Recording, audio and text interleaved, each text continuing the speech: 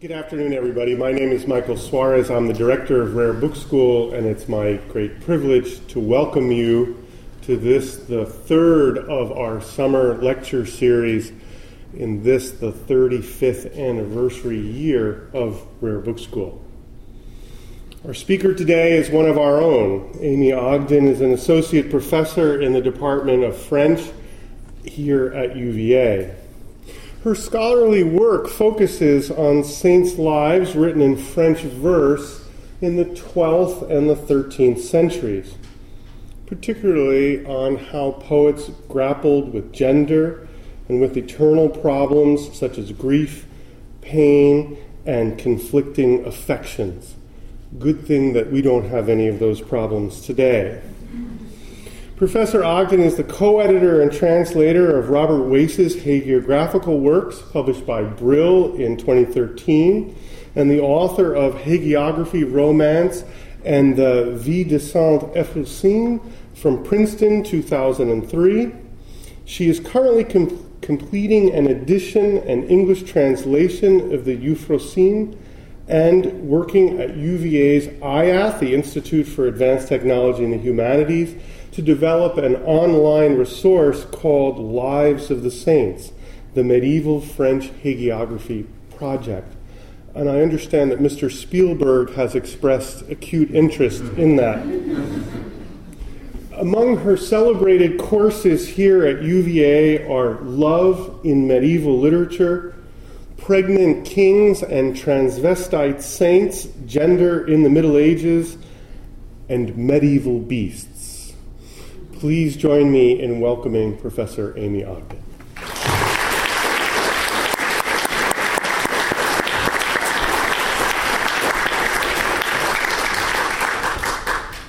Thank you, Michael, and thank you to the Rare Book School for inviting me. It's a real privilege and a pleasure to be here with you tonight.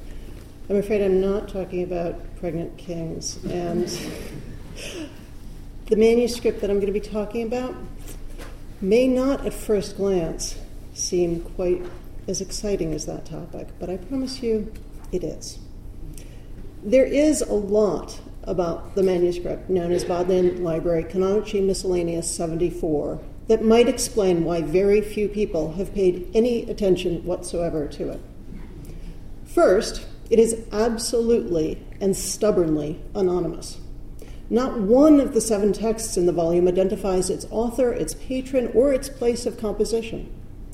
Although considerable evidence suggests that the manuscript was made around the year 1200, over the following 400 years, no owners left any identifying marks in it, and it doesn't appear in library records before the early 19th century. So there's no suggestion that anyone important ever had anything to do with it. Second, it's very plain, not a luxury item, with no images whatsoever in it. The decorated and plain initials, while lovely, aren't particularly special, and I do apologize if you saw a poster for this talk with a potentially misleading image. I promise it's not entirely false advertising. Last, the apparent emphasis of the manuscript's contents is not likely to attract many modern admirers. How to live virtuously so that after death you can avoid the terrors of hell. In a word, Canonici Miscellaneous 74 seems unexceptional, plain, and pious. But in spite of all of these marks against it, I'm going to argue that the volume is both deeply interesting and useful, not only for reaching a more nuanced understanding of medieval culture, but also for rethinking common modern perspectives on living and dying. All of its texts are saints' lives in French, and as I've argued elsewhere, medieval French saints' lives offer a largely unexplored treasure trove of evidence that can challenge much of what we think we know about the Middle Ages. Hugely popular, these texts often articulate the common ground between the wider population and the preachers and clerics who conveyed church doctrine to them.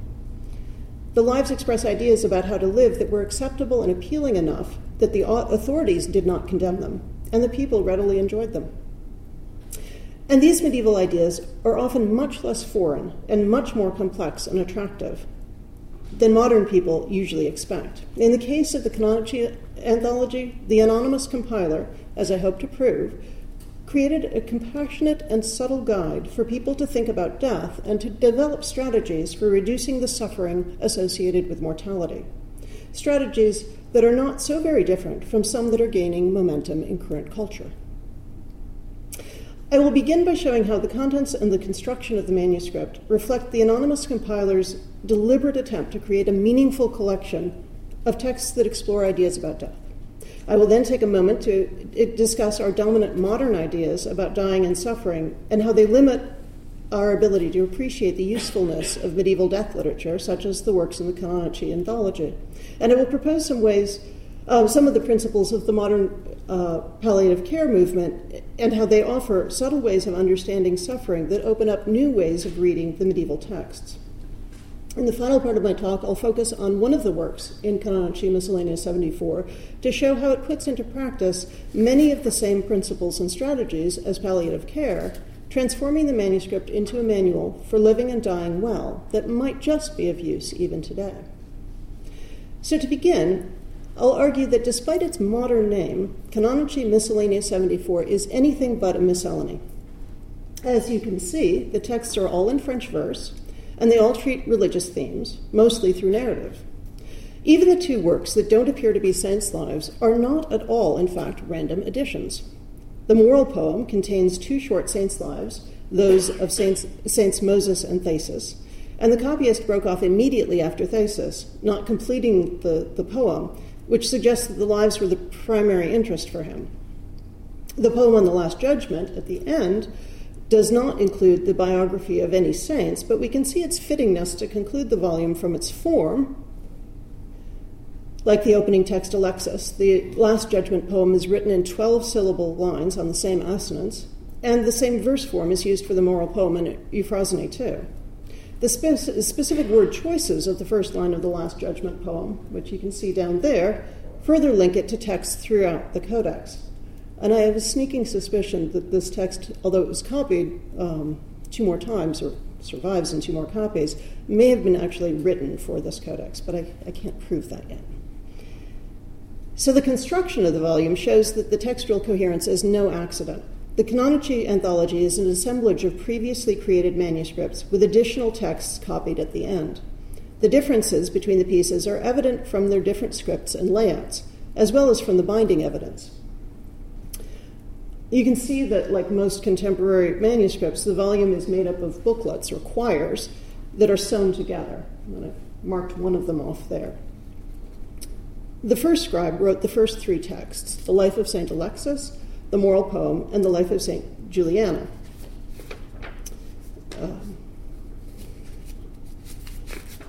Ending with a quire, marked in red up there, that's shorter than the preceding ones, 6 folios instead of 8. And whose final 2 folios are blank and not completely ruled, suggesting that originally that was the end of one manuscript. These texts all begin with rubrics in red, but the next section, containing the lives of Euphrosyne and Mary the Egyptian, do not have original rubrics, and they were copied by a different scribe, although the hands are not dramatically different. I've given you a couple examples that can show you how close they are, but hopefully also the differences. This section's quire signatures, the small signs that are used to bind the booklets in the right order, also reveal that it originally belonged to another manuscript. The first section has quire signatures beginning with Roman numeral 1, mostly on the front or the recto of the first folio of each quire, running up to Roman numeral 6. The numbering of the second section seems to restart with a small prime symbol to distinguish it from the first system. The second section also ends in a small quire, just 2 folios, but here there are no blank lines, with the next text copied immediately after the Life of St. Mary the Egyptian. And this final section, containing the Life of St. Andrew the Apostle and the Last Judgment poem, may be in the same script as the first section, or it might be a third hand, and scholars disagree about this. There is, as we can see, abundant and coherent evidence to show that someone thoughtfully assembled this group of texts, that this person chose to include only one text that is not a saint's life, but that echoes the earlier biographies, that she or he placed this text at the end of the volume, and that this text explicitly announces its subject as the Last Judgment. l'hiver de juiz, the juiz is the Last Judgment. All these factors strongly suggest that the Last Judgment poem is there to encourage certain ways of thinking about mortality and to invite readers to consider how the preceding texts treat death. Because the Last Judgment poem seems so clearly to function as a commentary on the other works, and because the ideas about death seem at first so alien to us, I'm going to focus on it this evening. By way of literary historical context, I'll just say that it was composed in the Walloon region, modern-day Belgium, sometime in the 12th century, and it survives in 3 manuscripts, as I mentioned. It's received hardly any modern attention, although it has piqued the passing interest of a number of eminent scholars, including Gaston Paris, who characterized it as a bizarre composition and a very rare form. It's short, just over 400 lines, and as I noted above, it's assonated, so the lines conclude on the same vowel sound, but they don't necessarily rhyme. This is the form used for Old French epic, although usually broken up into different lengths of stanzas. What makes this poem rare is that the entire poem, almost the entire poem, is assonated on the same sound. Nearly every line ends with the sound E. I think that the main reason it hasn't received much attention, though, is that it certainly seems at first reading incoherent, as Paul Maier remarked. As the schema of the poem shows, however, despite the poem's lack of clear structure, it unquestionably deals with suffering, mortality, and morality. The only other scholar to write about the Canonici anthology as a whole volume is Emma Campbell, and she, like me, argues that the Last Judgment poem can serve as a guidance for reading the preceding works in ways that draw connections from the saintly models to the text's audience. But Campbell reads the manuscript as having a punitive agenda and characterizes the Last Judgment poem as playing a game of spiritual stick and carrot. For her, the poem serves to form a community that is ultimately encouraged, even forced, to recognize itself as a penitential body caught within a judicial scheme. A community of people who are spiritually degenerate, she says, and in need of discipline. Campbell's reading of the Last Judgment poem and the anthology, I believe, reflects a broader attitude among scholars about the extensive surviving medieval death literature. And here I turn to my second point, that dominant modern ideas about death and suffering limit our ability to appreciate the complexity and usefulness of medieval writings on mortality, but that the increasingly popular alternative approaches lead to different ways of understanding the past and its artifacts. Esther Cohen's tremendously broad and rich study of pain in the Middle Ages illustrates the modern view of medieval attitudes on suffering as deeply alien to our own. As she puts it, late medieval pain culture was characterized by the tremendous positive significance identified in pain. Suffering was not to be dismissed, vanquished, or transcended. Suffering was to be felt with an ever-increasing, deepening intensity. The basic view underlying this practice was categorically opposed, she says, to the modern view. Humans were not meant to strive for freedom from pain. They were to use pain as a ladder to climb toward salvation. Salvation would indeed include freedom from pain, even pleasure, but that vision lay outside human reality. Cohen is certainly not wrong that modern medicine seems to want to eradicate pain, while medieval thinkers often viewed pain in a positive light. However, our assumptions about this our assumption that this modern attitude is more enlightened deserves scrutiny and rethinking, as the modern palliative care movement has been working to show over the past decades. One of the foundational texts of the movement is Eric Cassell's article entitled "The Nature of Suffering and the Goals of Medicine." In it, Cassell makes 4 points that are key for my reading of the Last Judgment poem. First, he argues that suffering is experienced by persons, and he defines persons as complex compositions of many elements, including but not limited to our relationships, our roles, familial and professional, our personal and familial histories, our hopes, our expectations, and also our bodies. Suffering can be related to any of these aspects of personhood, and suffering often involves multiple aspects. Cassell firmly rejects the Cartesian mind-body dualism. Second, he maintains that suffering occurs when an impending destruction of the person is perceived. It continues until the disintegration has passed or the integrity of the person can be restored in some other manner. Although Cassell's primary interest in suffering is related to ongoing pain, this definition is certainly very applicable to the suffering involved in thinking about our mortality, the quintessential impending destruction of the person. His third point that I'd like to highlight is that pain and suffering are distinct ideas, although we often say pain and suffering as if they were one thing. Pain only causes suffering, according to Cassell, when it involves a perceived threat to the wholeness of the person. Thus, for example, the pain involved in childbirth, he says, can be extremely severe and yet considered rewarding. The perceived meaning of the pain influences the amount of medication that will be required to control it. Fourth, since pain and suffering are separate, Cassell proposes that suffering can be relieved in the presence of continued pain by making the source of the pain known, changing its meaning, and demonstrating that it can be controlled and an end is in sight. In discussing the ways of ameliorating suffering, he gives particular emphasis to the importance of identifying and taking control of meaning of a threat or injury. He addresses the ability of people to change the experience of pain by changing the pain's meaning, for example, seeing pain as an opportunity for growth. In my remaining time, I will attempt to prove that the Last Judgment poem, like Cassell, is very concerned with the suffering that occurs when the impending destruction of the person is perceived, and that the anonymous poet endeavors to relieve the reader's suffering through the same strategies, that is, making the source of the pain known, changing its meaning, and demonstrating that it can be controlled and that an end is in sight. I'll focus on 3 examples that show how the poet uses these same techniques to deal with different threats of destruction or fears about death. First, the destruction of the physical body. Second, the separation of the body from the soul. And third, the destruction of the soul. And I'll use the term soul because that's what the poet uses, but as you'll see, it's a word that often overlaps with Cassell's idea of personhood, the different aspects that are non-physical. What we are beyond just bodies, basically.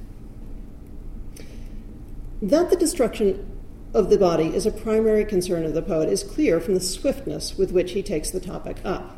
After the prologue, he proposes to talk about the great day of judgment, but he immediately digresses throughout the poem, onto the subject of pride as the reason for amassing fine clothes and wealth.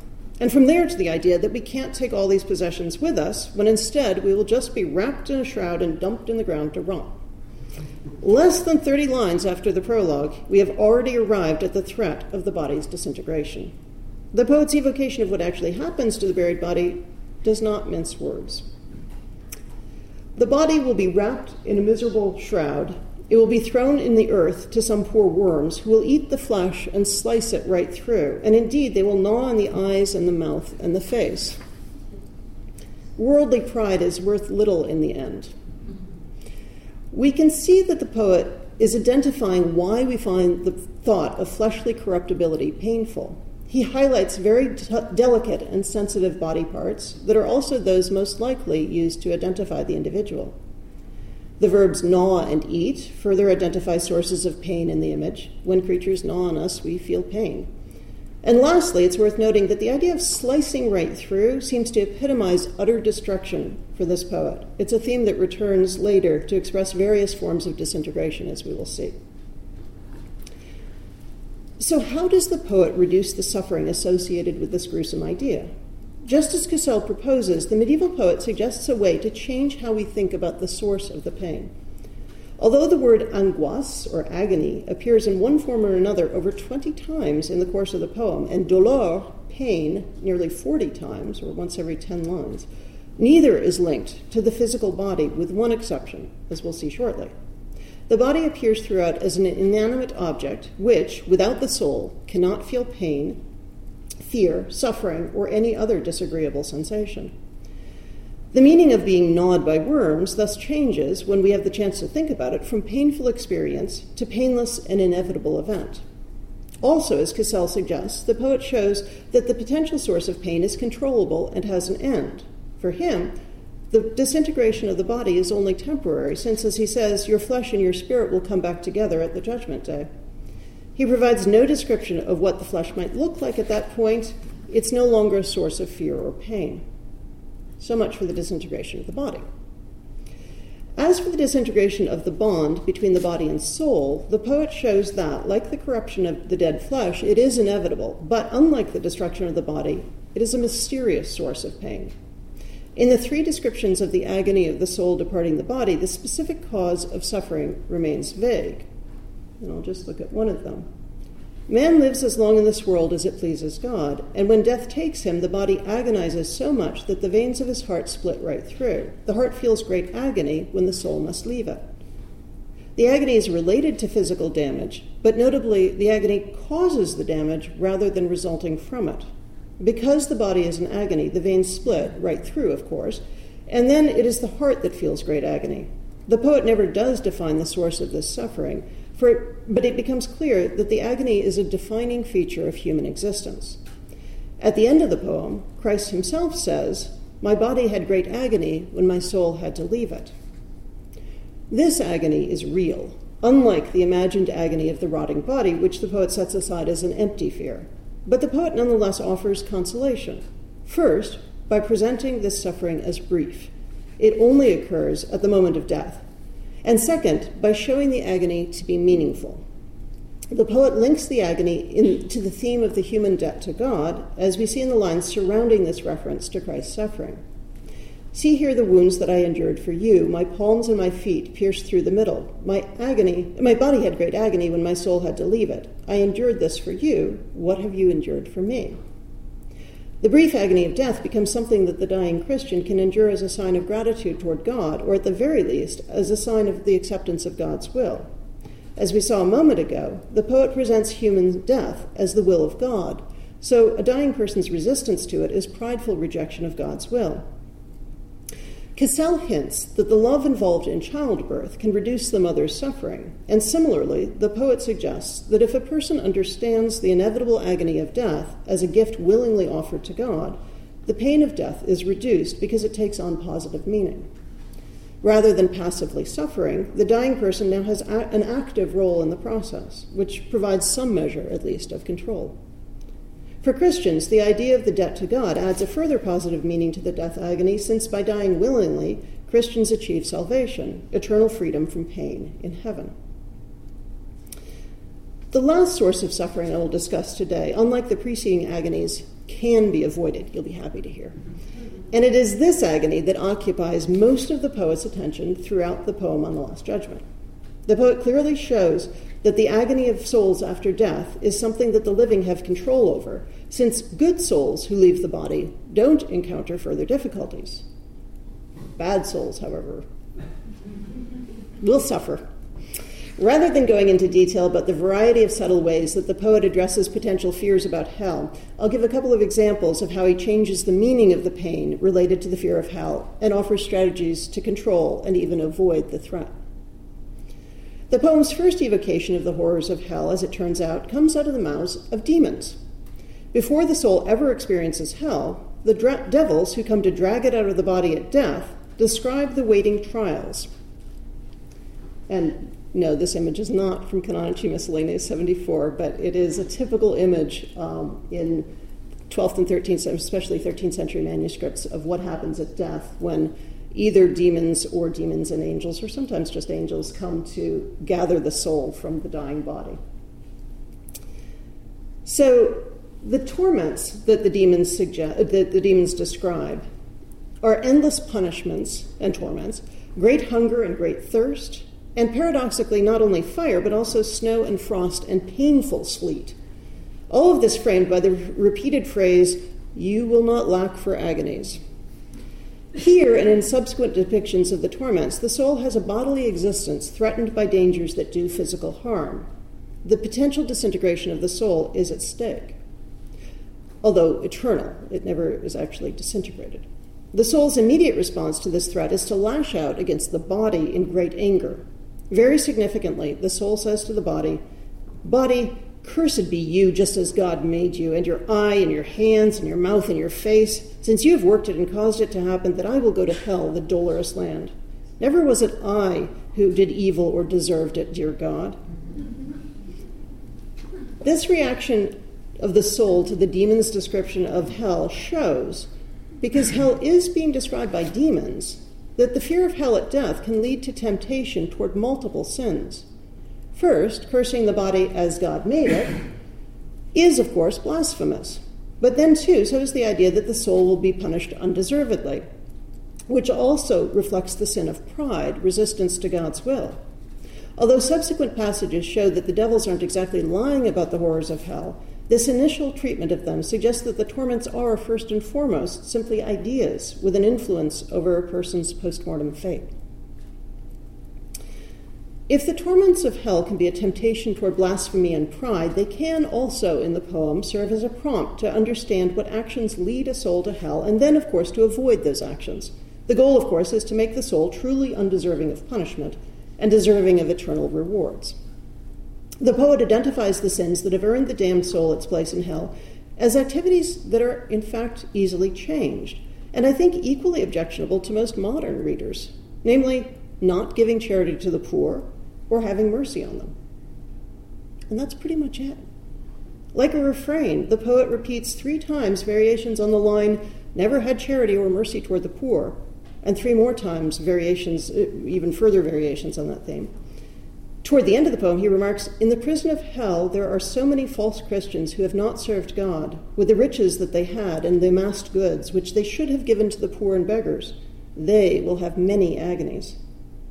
It's clear throughout that the poet is not advocating an ascetic life for everyone or even an exceptionally virtuous life, rather a simple sharing of wealth to reduce suffering on earth. He conveys a strong sense of justice. Those who do not reduce worldly suffering will suffer in hell. But conversely, those who do show charity and mercy toward the poor will receive God's mercy after death. If we return to the threatened terrors of hell, we see that they're largely the torments that the homeless and indigent suffer every day in this life. Hell's torments for this poet are an invitation to empathize with terrestrial sufferers, as well as an incentive to reduce their agony.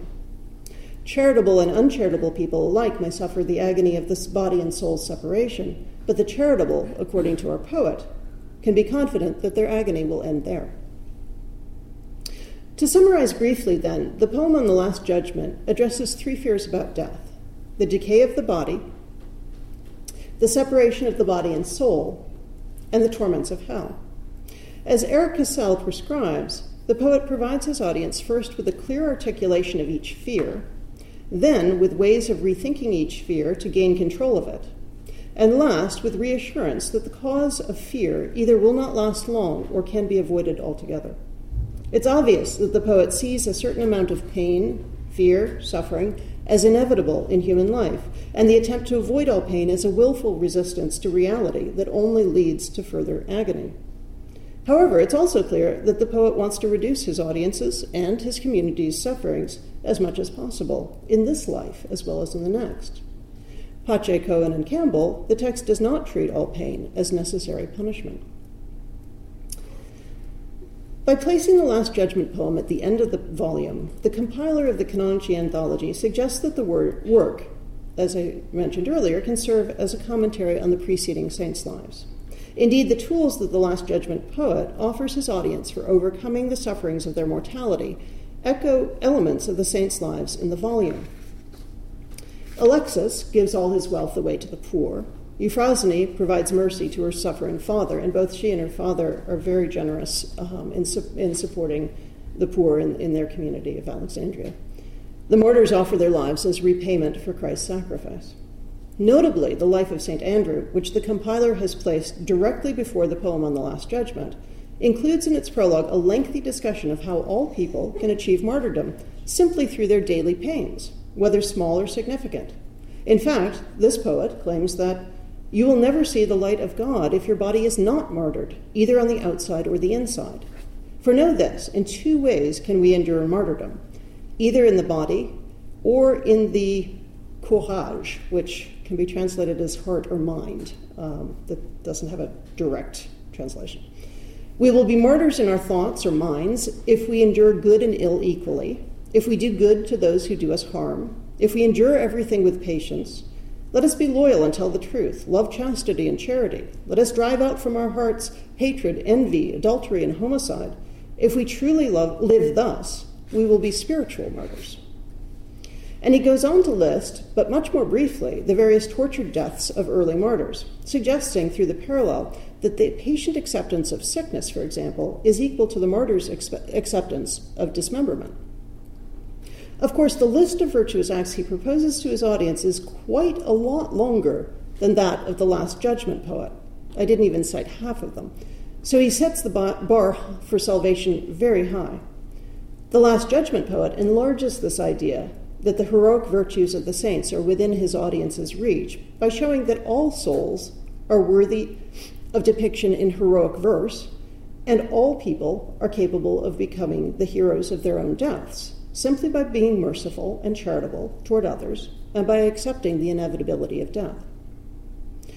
The compiler, by placing the Last Judgment poem after Andrew, confirms this more accessible idea of virtue and more hopeful view of humanity. This hopeful vision is, after all, what concludes the volume.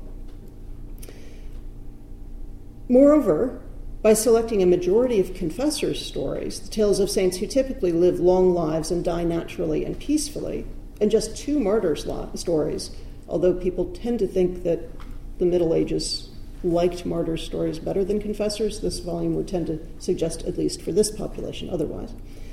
And with the martyrs' lives, it's interesting that in the rubrics, they're identified as lives, the life of St. Julian and the life of St. Andrew the Apostle, not the passion, not the death, but the life of the saint.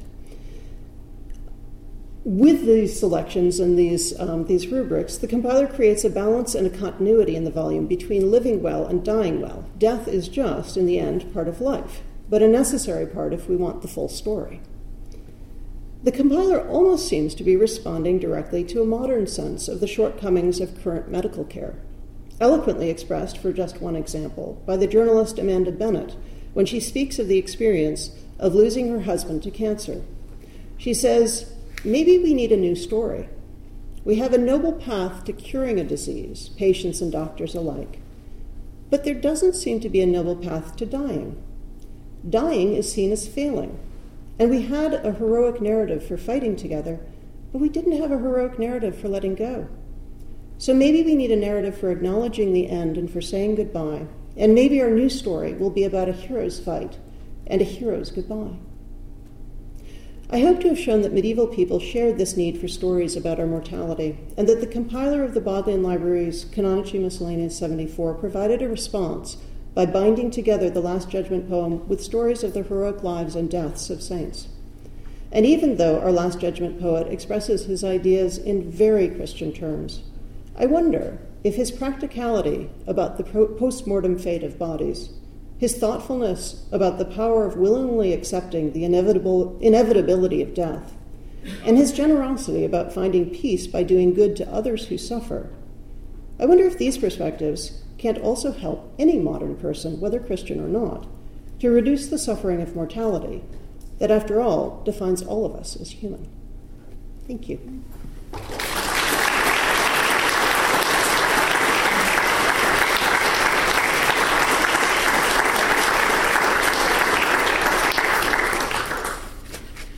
And I've been told that it's customary to take questions, so I'll be happy to take questions if anyone has them. Yes? Thank you very much. Actually, I'm just curious if you could read some of the poem or some of the lines, because I don't speak French and I would love to hear them. Yes. Well, I'll give you the one, not these perhaps, but the one I know best is Euphrosyne. Euphrosyne in English, but Euphrosyne in French.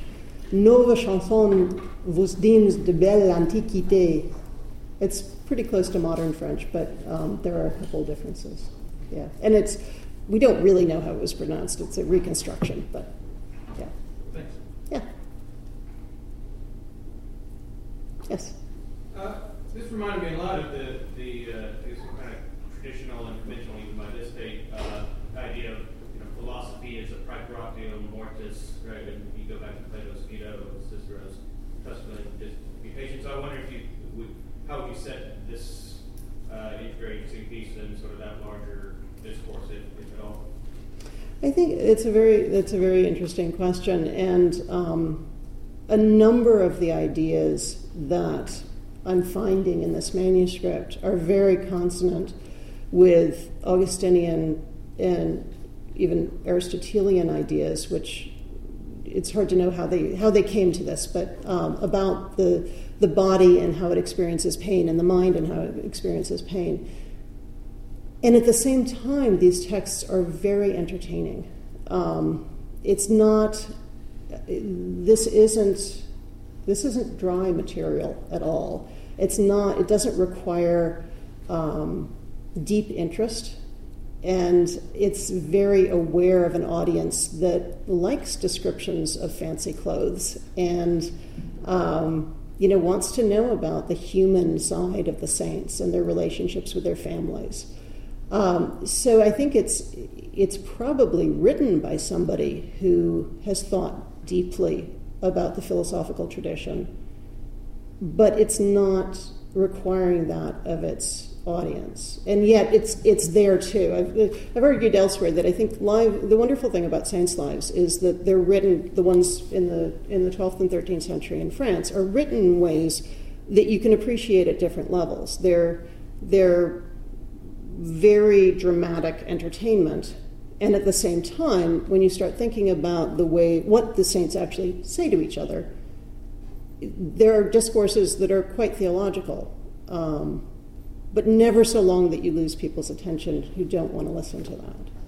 So it's an interplay, and that's, as I said earlier, these lives are very much at the intersection of different populations who have different interests and are finding common ground. I hope that answered your question. Yes? I'm curious whether purgatory ever gets mentioned in the poems. Does that come up at all as a topic or an option for approaching death? So Jacques Le Goff argued that purgatory was invented in the 12th century, and one of the intriguing, frustrating things about the texts in this volume is that they're not dated. So it's sometime in the 12th century for most of them. Most people argue that most of the texts, aside from the moral poem, and the Last Judgment poem, are at the end of the 12th century. So you would think that there would be more of an acknowledgement, but it's not there. There are multiple references to the Last Judgment throughout, but no indication of a belief in purgatory that I've found so far. I think that's, yeah. So, also, they're all set in all of the lives are, I don't know if you noticed, they're almost all Egyptian, and they're Eastern Mediterranean, largely Egyptian, and they're all set in the early days of Christianity, so by the 6th century, which I don't know if that plays into it or not, but these are mostly translations of earlier lives that would not have had mentions of purgatory in them. Although the Vers de la Juiz is not a translation, as I mentioned. Yeah.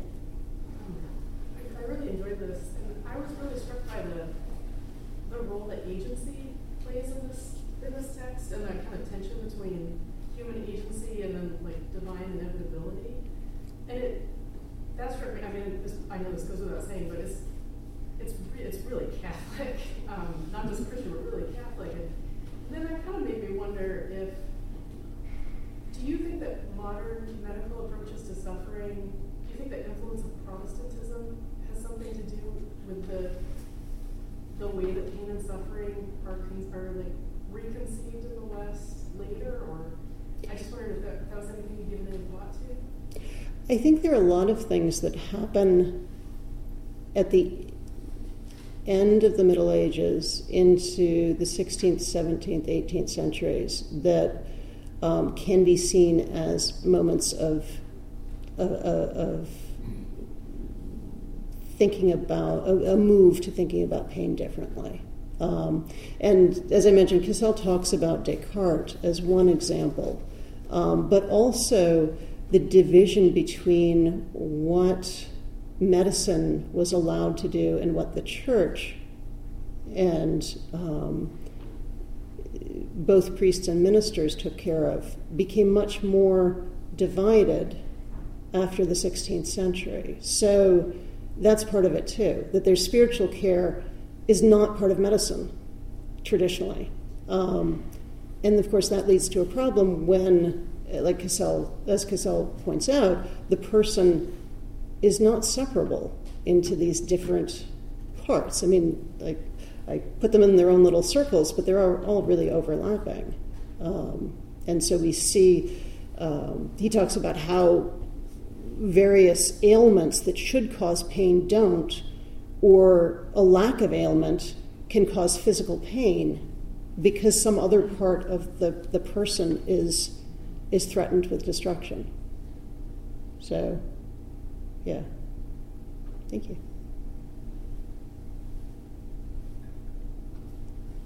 Yes?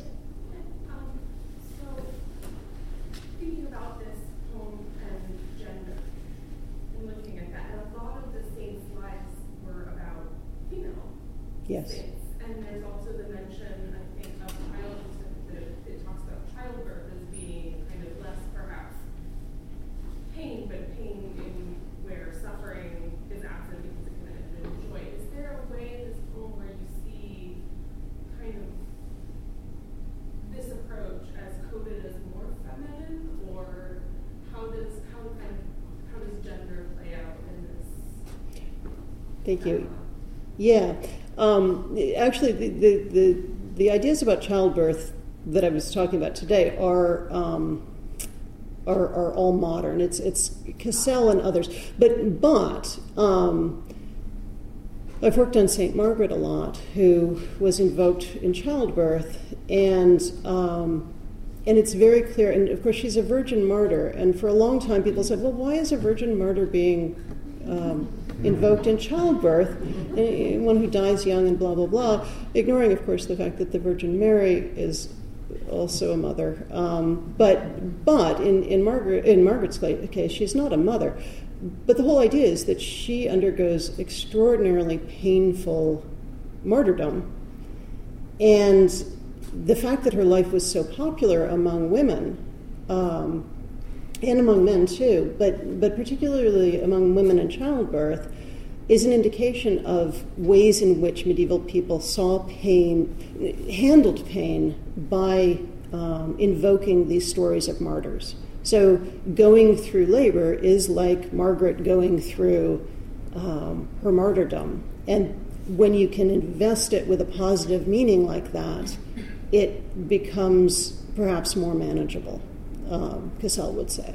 So in terms of this volume, which does not have a life of St. Margaret, but you're right, has a majority of lives of women, it's complicated. I skipped over a part of the Last Judgment poem that I still don't quite know what to do with, which is a little misogynist passage at the beginning. The whole thing about clothing and vanity is general, but then it gets attached to women. Women particularly like nice clothes, so they should pay attention. It's not. It's as such criticisms go. It's pretty soft hitting. It's not particularly painful. But I do think there are a couple of other passages in the moral poem that identify women's interests. So I think women were definitely part of the audience. Maybe the majority of the audience. I mean, if you look at the beginning poem, the beginning section of the manuscript,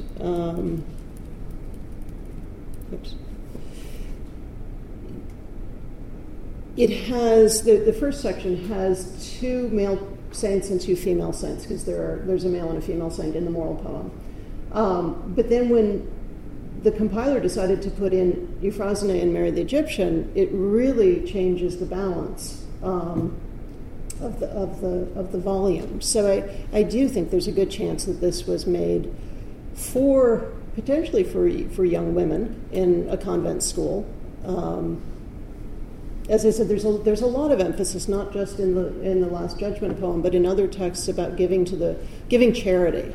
And I don't think that was probably intended. To me, that says a secular audience who would be in the position to give charity individually, as opposed to nuns or monks who would, as a group, be engaged in charitable acts, but not as individuals. We will be able not to give charity, but to give our further applause to Professor Ogden in one moment. I'd like to introduce all of you to the important notion of having a collation together downstairs, not that kind of collation, not a bibliographical collation, but a food and drink collation in the reception area of Rare Book School to congratulate our speaker and to continue the conversation with Professor Ogden. Let us offer her our thanks now.